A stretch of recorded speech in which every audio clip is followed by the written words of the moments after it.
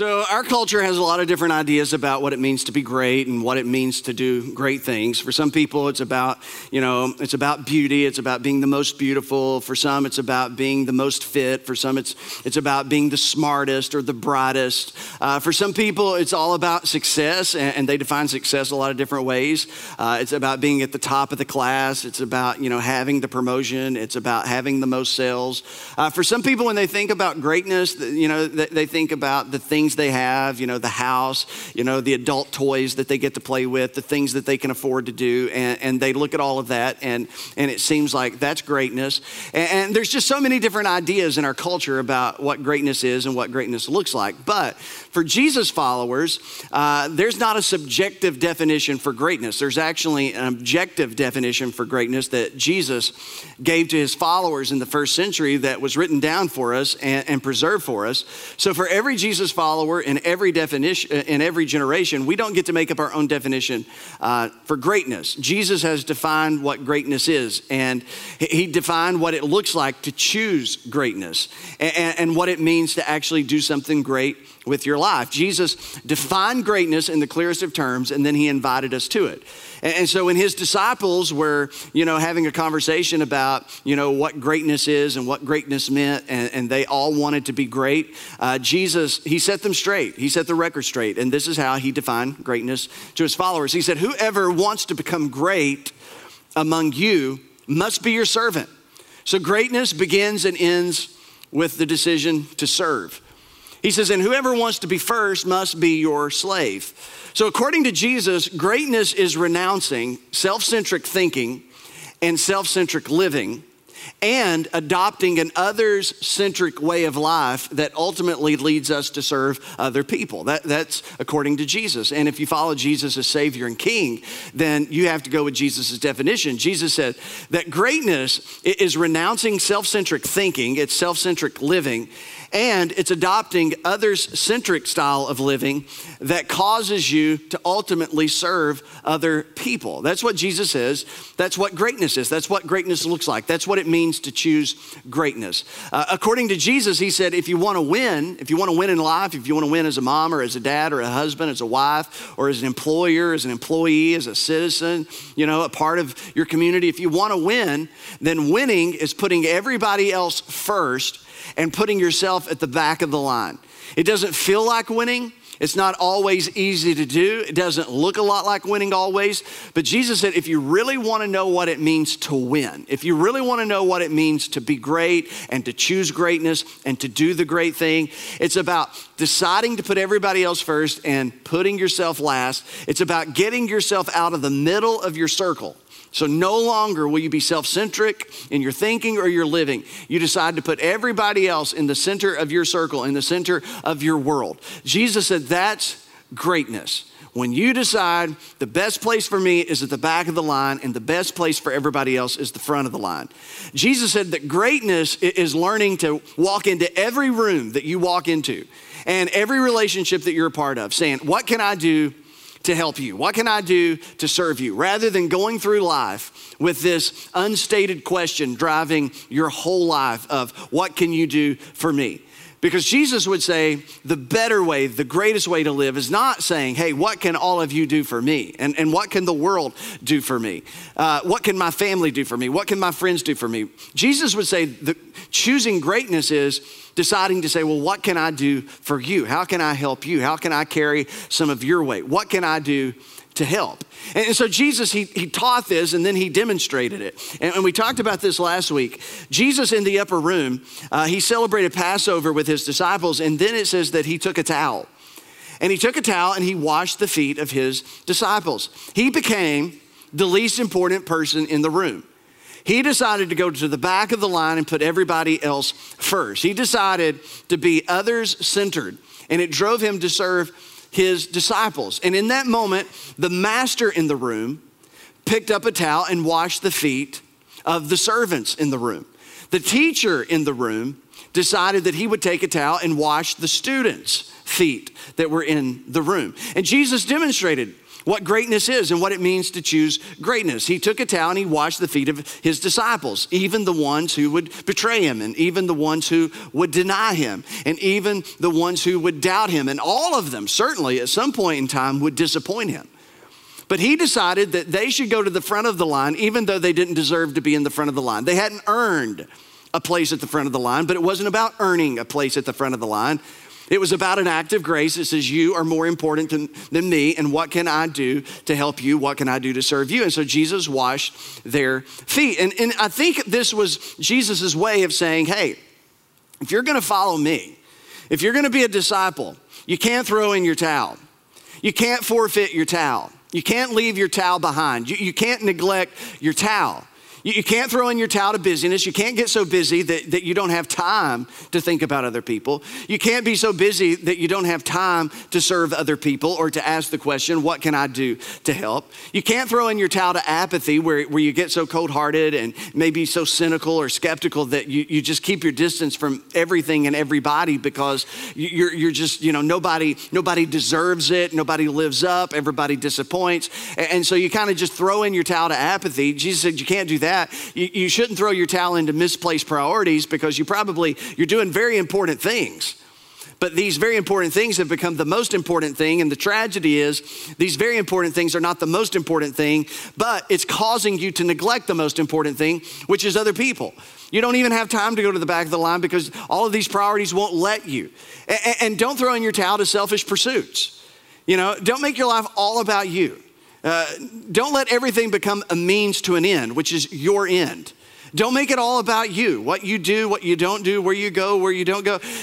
Don't throw in your towel to selfish pursuits because at the end of the day, it's real easy for all of us to say, hey, I want to be at the front of the line. I want to jockey for position at the front of the line. I don't want to be at the back of the line. I want to be in the middle of my circle. And it's so easy just to live life that way and not even know that we are living that way. Jesus would say, if you decide to throw in the towel, you are missing your opportunity for greatness. If you throw in your towel, you're missing your opportunity for greatness. Because the towel, it almost like it represents a willingness to serve. It's like a willingness to say, I will go to the back of the line. That's who I am. I'm a follower of Jesus. I will go to the back of the line. You can have my place at the front of the line. You are more important than me. So what can I do to help you? So the towel is like a reminder that I'm supposed to be willing to serve. And the towel is really the means to greatness, according to Jesus. Not a literal towel, but just the idea that I'm here to serve. I'm wired to serve. I'm created to serve. So when you put together everything that Jesus taught, this is what Jesus is saying, that greatness is choosing to serve the people around you. Greatness is choosing to serve the people around you. Now, that's kind of speaking outward, and I feel like it's a more powerful sentence to actually say it in a more personal way, that greatness is choosing to serve the people around me. Greatness is choosing to serve the people around me. And so I want us to say that out loud together. All right, here in London, Williamsburg, Somerset. You ready? Let's go. Greatness is choosing to serve the people around me. That's greatness. Whenever you choose to serve someone around you, and whenever I choose to serve one around me, I am choosing greatness. I am doing the great thing. I am becoming the greatest version of myself when I am serving other people. When you're serving other people, when you put other people first, when you put others in the middle of the circle, you are becoming the greatest version of yourself. And by choosing greatness, by choosing to serve, you are holding back. You're defending yourself. You're staving off all the things that are going to turn you into the worst version of yourself. Things like arrogance and pride and self-centeredness. Those are the things that make us small and insignificant. Prideful people, arrogant people, self-centered people, they end up being small and they end up being insignificant.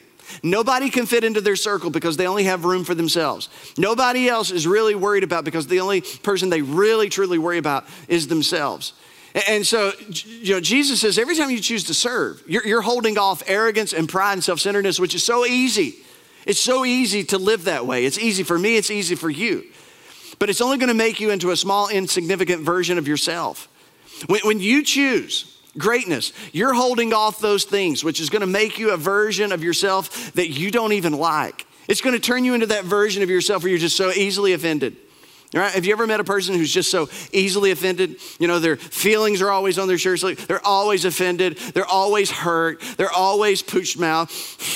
What did you do? Oh my goodness. You know, what did they not say? What did they say? How they said it? They didn't come. They did come. They didn't smile. They didn't notice me. And it's just like, oh my goodness. And let me ask you a question and a show of hands, just so I know I'm not the only one who knows people like this. How many would say I know a person who's easily offended? Don't raise your hand if you rode with them to church, but just okay. All right. Some of us do. Some of you were still very afraid because it was like, is this a trick question? So I understand. You weren't willing to spend a very uncomfortable afternoon with the person you rode to church with. So we know that person. But you know why people are easily offended? It is not a personality thing. It's not a disposition. It's not a temperament thing. It happens every single time we place ourselves in the middle of the circle.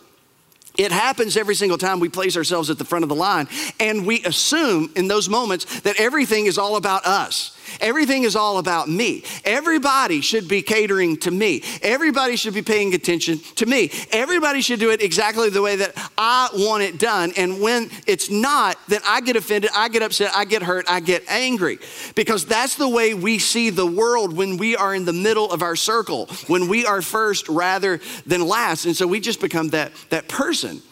We become easily offended because we think everything's about us. And then when we choose to serve, it frees us from, better than type thinking, that I'm better than you because, I don't and you do. I'm better than you because I'm smarter than you. I'm better than you because of my story. I'm better than you because of my life. I'm better than you because of my accomplishments. It frees us from that. Because you have to forsake better than thinking to go to the back of the line. You have to forsake better than thinking in order to put somebody else at the center of the circle while you take yourself out of it. It just requires it. So every time you say yes to serving, every time you choose serving, you're choosing the greatest version of yourself. And you're keeping yourself from hurting other people. And you're keeping yourself from hurting yourself in pursuit of serving yourself, because it's a really ironic thing. You put yourself in the center of the circle because the person you're most concerned about is you, but in serving yourself, you end up hurting yourself. I end up hurting myself. And so the towel is this reminder that I'm supposed to turn my attention away from me and I'm supposed to be paying attention to you. What can I do to help you? What can I do to carry your burden? What can I help you to win your struggle? What can I do? What can I do to help you? What can I do that is best for you? What can I do? Because the towel reminds me of that. It's greatness. And Jesus said that greatness is choosing to serve the people around me, but it's bigger than that. It's better than that. The New Testament, it says, when we read through it, we get the idea that greatness is also choosing to serve the people who are coming behind you, who are coming behind me. Greatness is just not choosing to serve the people around me, but greatness is actually choosing to serve the people who are coming behind me, behind you, behind us. And there's so many scriptures, Old Testament, New Testament, about the importance of investing in the next generation, of investing in the faith of the next generation or the future of faith itself. And you may not know this, but the scripture gives the responsibility for the next generation's faith to the present generation of faith. We should all just think about that for a moment, that God places the responsibility for the next generation of faith upon this present generation of faith. God says that this present generation of faith is to take responsibility, to feel personally responsible for the faith of the next generation, because the idea is that our life is bigger than our lifetime. Your life is bigger than your lifetime. You cannot exist before the day you were born. You cannot influence backwards. You cannot echo with your life in a backward direction, but you can echo your influence into the future beyond the day of your death. When that day of your death goes on your tombstone, when it's printed in your obituary, that you can actually extend your influence. I can extend my influence beyond the day that I die, because our life is bigger than our lifetime. And the scripture says when we get this right, when it comes to the next generation, and specifically when it comes to the faith of the next generation, the future of faith, that our influence can actually linger and echo into the third and even into the fourth generation. That means that when we influence the next generation of children, we influence their children, and we have the capacity to influence their children's children. Now, I want you to just think about that for a moment. Think about that as a mom. Think about it as a dad. Think about that as a grandparent. You know, we got an 11-year-old, 9-year-old in our house, and it's just not about influencing Shepherd. It's just not about influencing Grayson. It's just not about influencing your son or daughter. As you influence your son and daughter, the echo of your influence is going to reverberate beyond your son or daughter to your grandson or granddaughter, to your great-grandson and great-granddaughter, and perhaps even beyond that. And so this is a really important thing, and this is the thing that's so easy to lose sight of in the mundanity, the mundaneness of life and just kind of the common things we do day in, day out, over and over and over again. We just forget this. We forget how important this is. And so the scripture says that we as Christians are to walk by faith in such a way that we shape the faith of the future generation. And so God cared about this. God's cared about this, like I said, all the way through the Old Testament into the New. And so God established two custodians or two guardians of the future of faith. And it's simply the family and the church. That God says when it comes to preserving the faith of the next generation, when it comes to investing in the next generation, it's all about the family, it's all about the church. Because God's plan is that parents would take personal responsibility for the faith of their children and grandchildren. That God wants mothers and fathers and grandmothers and grandfathers to take personal responsibility for the faith of their children and grandchildren. Now that's a big deal. Now we take responsibility for providing shoes for our kids and, clothes for our kids and try to get a good education for our kids. And we want our kids to experience things and see things. And we try to give them all kinds of opportunities and we try to open all kinds of doors for our sons and daughters. But at the end of the day, God over and over again makes it real clear that our greatest responsibility as moms and dads is to pass faith on to our children and grandchildren and great-grandchildren, that we are to take personal responsibility. We are to feel that responsibility, feel that burden. But we're not alone because we also have the church. And it's not one or the other, the family or the church. It's supposed to be the church working with the family and the family working with the church. And so families come together as part of a local church, like our local church, the Creek Church. And when the family understands that they are to take personal responsibility for the faith of the next generation, and the church comes alongside of mom and dad and grandma and grandpa, in order to further the future of faith in the next generation, then this thing begins to work the way that God wants it to work. And the way that God wants us to understand this is that every parent and every person in the local church, every person who's a parent or grandparent, or every person who's involved in the local church, we all should be interested in and invested in the next generation. We should all be interested in and invested in the future of faith. Whether it's your children, my children, or somebody else's children.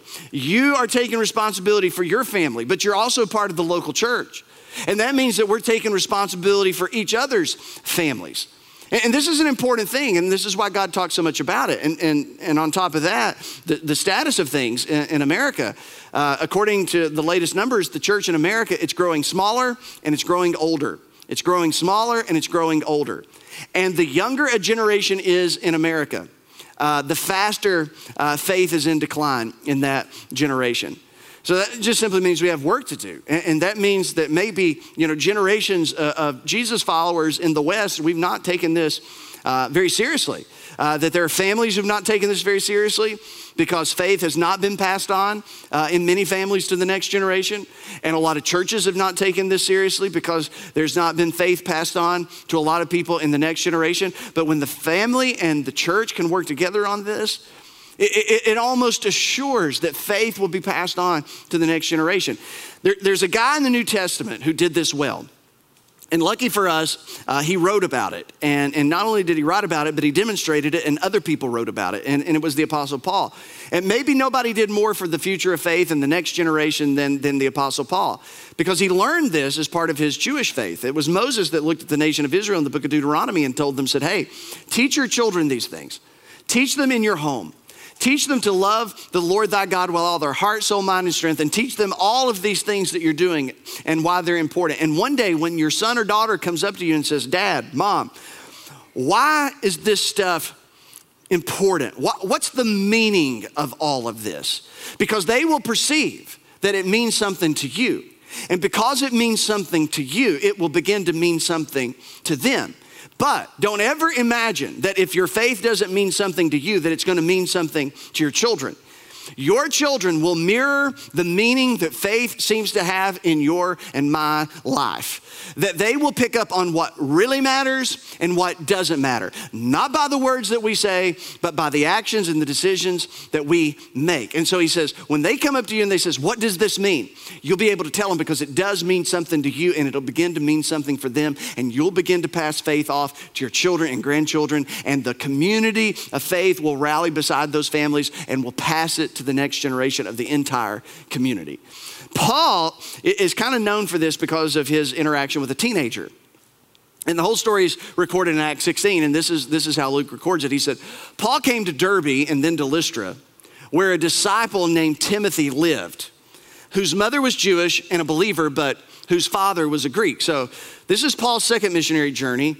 He'd already made one trip around the Mediterranean rim, and he would go tell the story of Jesus, tell the story of how Jesus changed his life, how Jesus died for sins, was raised from the dead. And he started all these churches. And he would go to the next place and the next place and the next place. Well, after he circled, the territory that he wanted to cover, he waited, and then he went back again to check on all the churches that he started and all the believers that had come to faith in Christ. So 3 years earlier on his first missionary journey, he had been right through this area, Derbe, Lystra, and there was a 13-year-old boy by the name of Timothy who came to faith in Christ. And so Timothy at 13 came to faith. Paul leaves and goes to the next place. 3 years later, Paul is circling back around.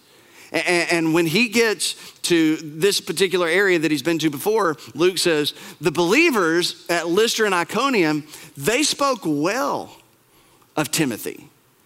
The older people in the church, the adults in the church, the people who were a part of that church there, they came up to Paul and they said, Paul, listen, there's something about this young man we know. He's 16 now, and there's something that stands out about him.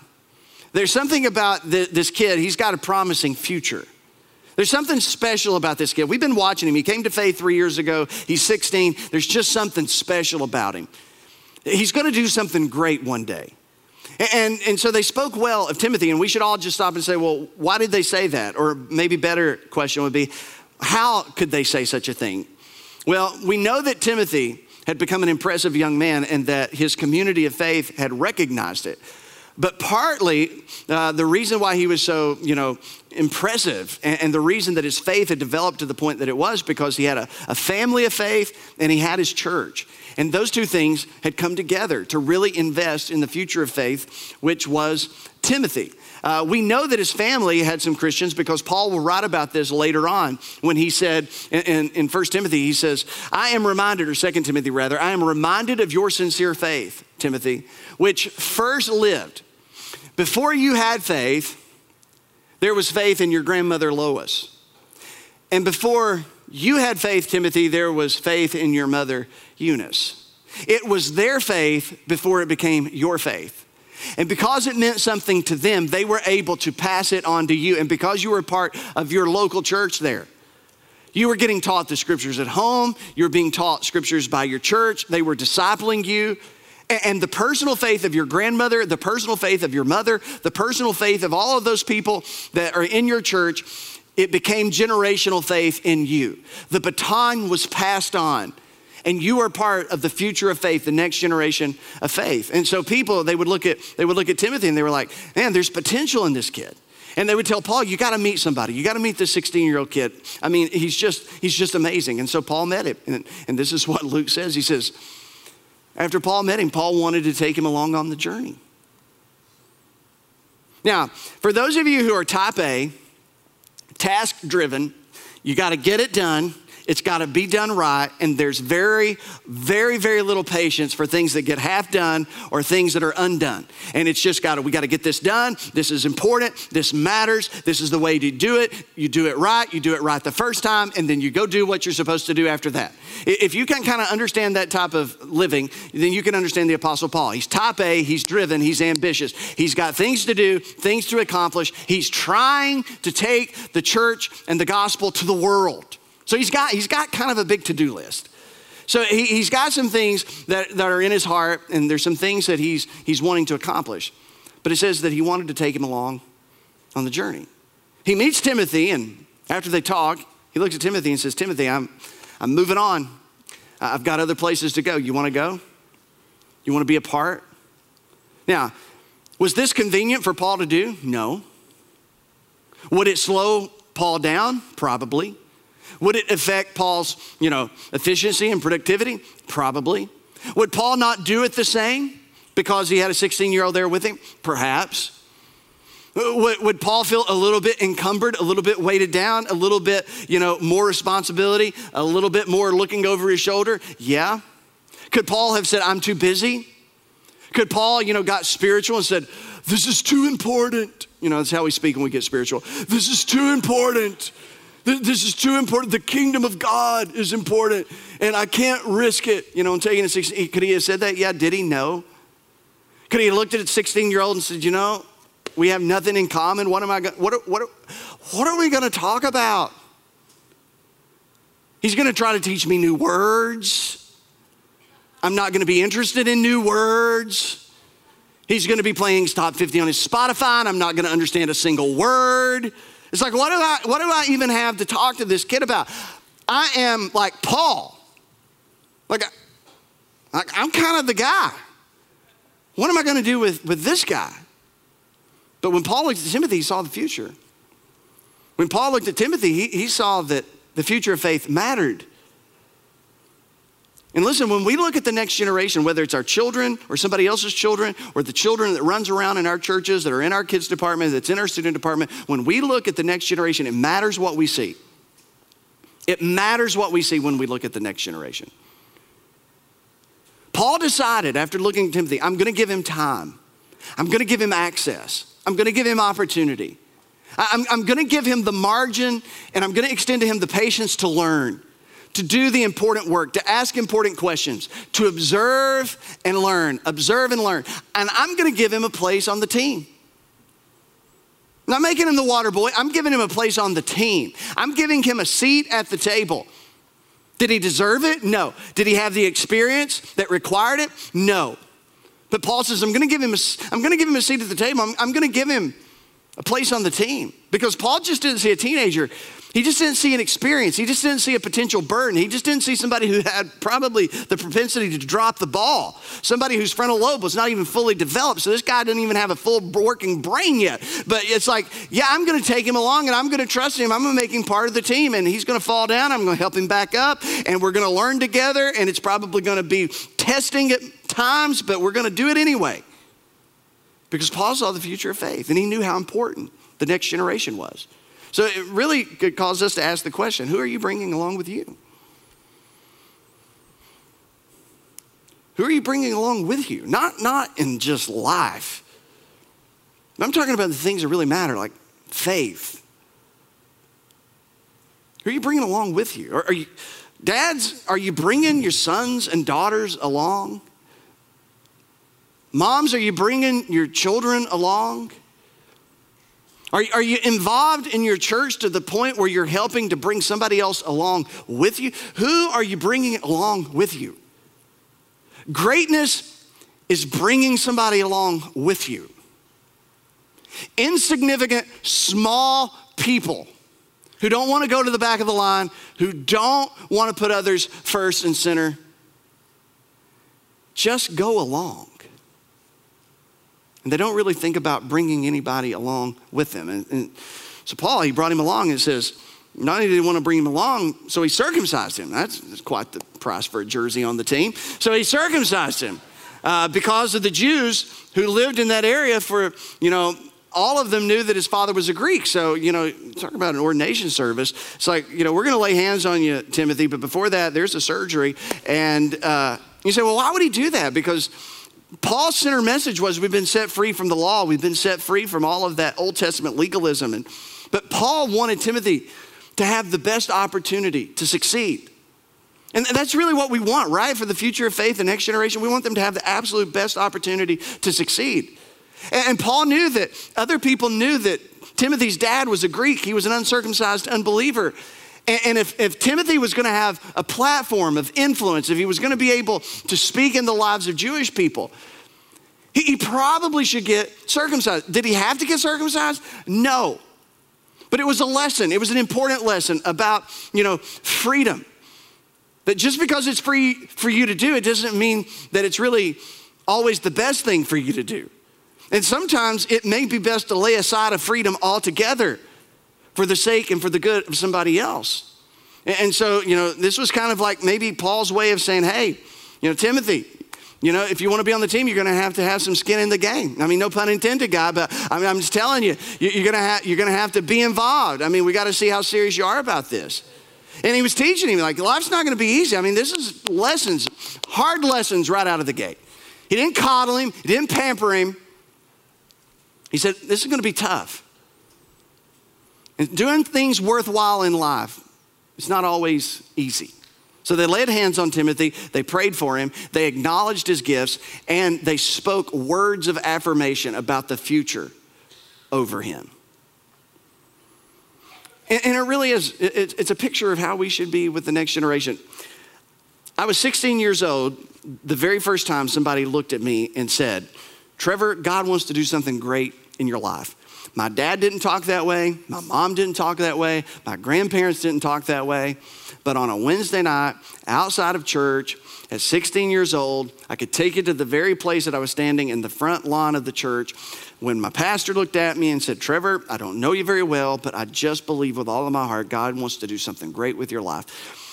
Those words echo in my mind to this day. I remember the old men and the older women in the church that came up to me the first time that I spoke in front of a church, and they just came up and they said, you're going to be a great pastor one day. God's going to use you. And they were just speaking over me. And those words I've never forgotten. You wouldn't imagine how many people, I'm sure some of you would because you've never had anybody speak to you that way. You can't imagine how many people coming behind us have never had anybody speak to them that way about their faith, about God wanting to use them, about God wanting to do great things in them and through them, and reminding them about it consistently. And that's how we need to be with the next generation. It's part of our calling. It's part of our responsibility. And so that's what he did. And it says, and so they traveled from town to town, and he took him with him. And Timothy got a front row seat. It took him to Philippi, and he got to see Paul and Silas arrested for preaching the gospel, beaten for preaching the gospel, thrown in jail. But he also got to see how they refused to feel sorry for themselves and lick their wounds, how they refused to quit. And at midnight, they actually decided to sing, and then God sent an earthquake, and he opened up, the door to the jail cell. But before they ran away, no, that's what you do when you're at the front of the line. You just run away. You just go take care of yourself. But before they went away, they led the jailer to faith in Christ. He got to see that. He got to see faith in action. He got to see it in all of its difficulty and all of its trying moments. And then he got to see Silas and Paul limp to Thessalonica, walk into Thessalonica bruised, refuse to quit after Philippi. And they walk into Thessalonica and they found one of the greatest, churches in the New Testament because they refused to throw in their towel. And then, then they go to Berea because they ran out of town in Thessalonica. And Silas goes with them. And then Paul, he went to Athens, but he told Timothy and Silas to stay behind in Berea. It's like now he's like, okay, I'm giving you a little bit of a leash. I need you guys to stay here. Timothy, you stay with Silas. I'm going to Athens. You guys figure it out on your own. And then later, they join Paul in Athens. And so this is kind of like a team they've got going on. And then Paul, once they got to Athens, Paul sent Timothy, this teenager, sent him back to Thessalonica, the same town that ran him out of town. Sent Timothy back to Thessalonica to check on the church, to teach the church, and to bring back a report about the church. So he trusted him. He trusted him to do something important. He trusted him to do something that mattered when he had very little, if any, experience. This is a big deal. This is a lesson in leadership. This is a lesson in discipleship. And so then they join Paul after leaving Thessalonica in Corinth. They stay over a year there. While he's in Corinth, he writes, the letter to the Romans, kind of the magnum opus of Christianity. And at the end of that letter, this is what Paul puts in the letter. Timothy, my co-worker, sends his greetings to you. Co-worker. Somebody got promoted. Co-worker. You see what Paul's doing here? This is so much better than I have the ability to communicate.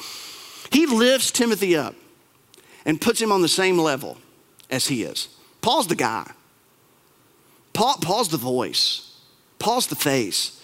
But he lifts Timothy up and he says, my coworker says hi. He doesn't speak to him, speak about him as a project. He speaks about him as a peer. And in doing so, he's given him credibility. He's given him a platform. He's given him opportunity. He's letting him develop. And Timothy will co-sponsor. I don't even know how that worked. He will co-sponsor many of Paul's letters. 2 Corinthians, Philippians, Colossians, Philemon, 1st and 2nd Thessalonians.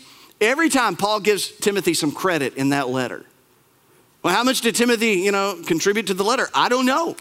But Paul put his letter in there, put his name in there, because he's elevating his status. He's elevating his status. He's elevating his visibility. He's elevating the volume of Timothy's voice in the minds and in the hearts of the church. And then on the third missionary journey, they spend, like 2 years in Ephesus, and there's all kinds of fun stories there you can read about in Acts 19. And then, after Ephesus, Paul sends Timothy ahead into Macedonia. So he sends him on, and then Paul meets him. And then once Paul gets to Macedonia, he pens the letter to the Corinthians. And guess who carried the letter back to the Corinthians? It was Timothy. So he actually trusted him with one of his letters that made it into the book. This is a big deal. So he's trusted him. He's given him an opportunity. And every time we give somebody an opportunity, we are giving someone an opportunity to fail. There's always going to be an opportunity to fail. There's always going to be an opportunity not to get it right. There's always going to be an opportunity to fall. But that is part of learning. That's part of discipleship. That's part of growing strong. There's no such thing as not falling. There's no such thing as not failing. And so Paul knows this, but he's able to release Timothy to go do this. And so this is what he put in the letter. He says, I urge you to imitate me. For this reason I've sent to you Timothy, my son, whom I love, who is faithful in the Lord. He will remind you of my way in Christ Jesus. So Paul would say, I know you'd rather see me, but you're going to see him. I know you'd rather hear from me, but you're going to hear from him. And that's okay. Because there has to be a voice of the next generation that's heard. There's got to be a presence of the next generation that's seen in order for the future of faith to be developed. So Paul goes to Jerusalem, he gets arrested, he ends up in Rome, and guess who meets him in Rome? Timothy. Timothy's right there. Paul allows Timothy, he's given him opportunity, he's given him responsibility. Paul saw Timothy as a son and a brother. A son to lean into, a brother to lean onto. A son to lead, but a brother to unleash. A brother with present value, a son with future potential. A son to develop, but at the same time, a brother to deploy. That's how Paul saw this teenager named Timothy. Maybe in his early 20s at this point. Paul saw potential when he saw the next generation. And we have to do the same. We have to be willing to give the next generation of faith a voice. We have to be willing to allow the next generation of faith a platform. We have to be willing to allow the next generation of faith to be both seen and heard. If we are not willing to do so, we just might forfeit the next generation. AD 62, Paul's released from prison in Rome. He does a whole lot of traveling. He travels back to Ephesus. And when he goes back to Ephesus, he makes Timothy the pastor there. Timothy becomes the pastor at Ephesus. Paul goes on to Macedonia, writes the letter to Timothy, which is 1 Timothy. And he writes 1 Timothy as a letter that encourages the new pastor of Ephesus. He says, I want you to have a pure heart because it's hard to have a pure heart. I want you to fight the fight of faith well because it's hard to fight the fight of faith well. I want you to cling to faith because it's easy to let go of it. And I want you to nurture your conscience because it's easy to get desensitized. And he encouraged him. He said, don't let anybody look down on your youth there, Timothy. Just because you're young, don't let those old people intimidate you. Don't let the older people in the church sit there like you have nothing to say and nothing to teach them. Don't you dare let anybody think less of you because of your age. To which he was also saying to the older people, don't you dare be so smug. Don't you dare be so self-righteous and self-centered in front of the line thinking that you don't think anybody who's younger than you, who's notably younger than you, speak into your life and lead you. He's saying to Timothy, don't let them do it. And at the same time, he's saying to them, shame on you. Wow. Thank you, sister. He says, give attention to the reading of the scriptures, the encouragement of the believers, and the teaching of the truth. Guard what's been entrusted to you. 67 AD, Paul's arrested the second time. Nero's the emperor. The end is near. At this point, he's known Timothy for about 20 years. So you can just do the math. Paul, Timothy's now, in his mid-30s, 35, 36. Paul's in Rome. Timothy's pastoring in Ephesus. And so he writes, knowing that his death is near, Paul picks up his pen and he writes another letter to Timothy. We call it the book of 2 Timothy. And as you open up that book, it's so emotional to read, knowing where Paul is and knowing his history with his son and his co-worker. He says, Timothy, he says, I constantly remember you in my prayers. I long to see you. I remember your tears when we had to say goodbye. I cannot wait for the joy of seeing you again. But until I do, fan the flame. Don't let the passion go out. Burn bright. Don't live your life with a spirit of fear because you've been given a spirit of power, love, and a sound mind. Guard that deposit that's been put in you. Be strong like a soldier. Run well like an athlete. Farm like a farmer who's got his eyes on the harvest. Don't give up. Don't give in. He says these words to Timothy. He says, you have heard me teach things that have been confirmed by many reliable witnesses. Now teach these truths. Now teach these truths, Timothy, to other trustworthy people who will pass them on to others. In other words, Timothy, do for another generation what a generation did for you. Live your life thinking about not only your present generation of faith, but the future generation of faith. Leverage today's influence for tomorrow's good. You're going to leave a mark. Leave a good one. He says, flee the evil desires of youth. Pursue righteousness, faith, love, and peace, along with those who call on the Lord out of a pure heart. Don't sabotage your future, Timothy. Don't undermine your future with self-serving interpretations of Scripture or mindless speculations about mysteries about God. Don't let your freedoms enslave you. He gives him all of this advice, which had to be born out of Paul's own experiences. All of this advice that he gives it to Timothy straight up in his face.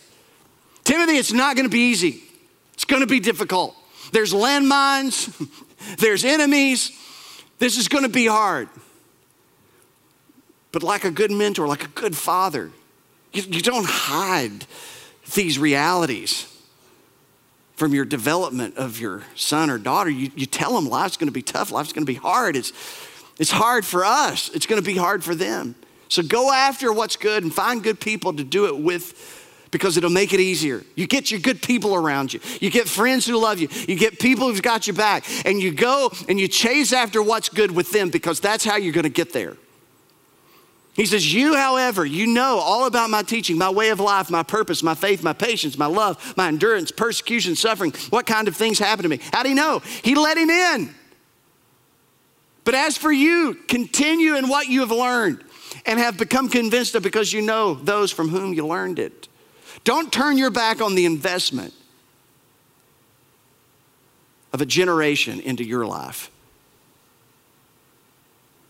And all of this, I think, reminds us that the present generation's legacy, this present generation's legacy should be that we taught the next generation what to believe and how to behave and why both matter.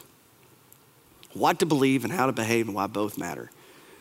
to show them the non-negotiables of the Christian faith, the most important things to believe, what to hold with closed hands, what to have with open hands, to show the next generation how to show grace, extend love, how to forgive, how to have serious friendships, how to have meaningful, mature expressions of faith in our life, how to read the scriptures, how to teach the scriptures, to show the next generation that the way of Jesus may not be easier, but it's certainly going to be better. It's the better way. To show people how to suffer. Show the next generation how to get sick and suffer. Clinging to the promises of God. Clinging to our faith. To show the generation coming behind us how to die in faith. How not to forfeit our joy or our hope. That's what we're called to do. But we live in a day when a younger generation wants brothers and sisters, but no fathers or mothers. And an older generation who wants brothers and sisters, but no sons or daughters. We have multiple generations who want to put themselves at the front of the line. And what do they want? They want friends. They want brothers and sisters.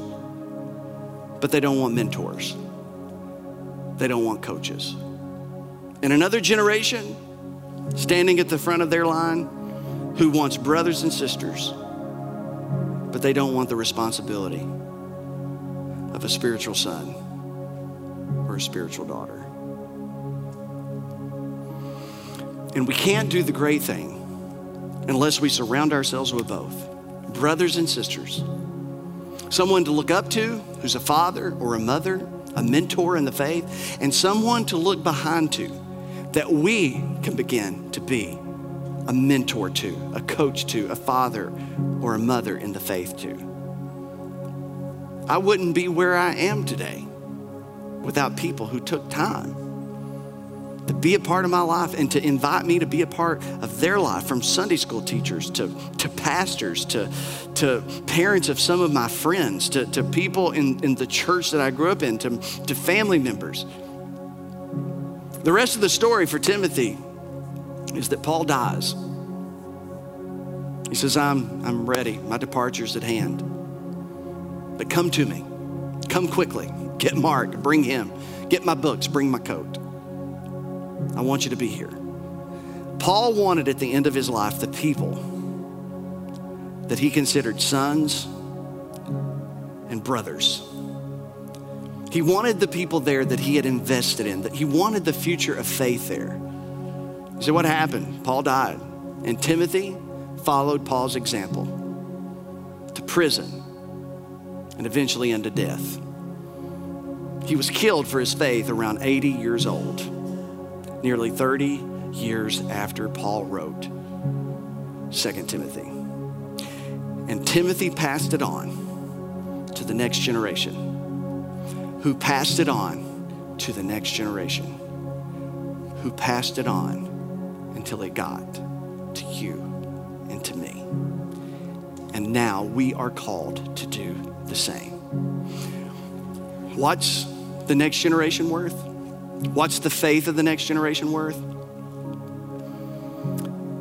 Everything.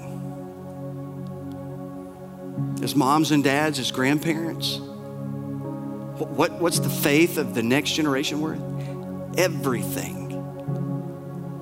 So what they finished the top of their class? So what they're the best? So what they've got all the popularity and all the looks and they're just so cool and cute? So what if the handoff gets dropped? And so what as a church?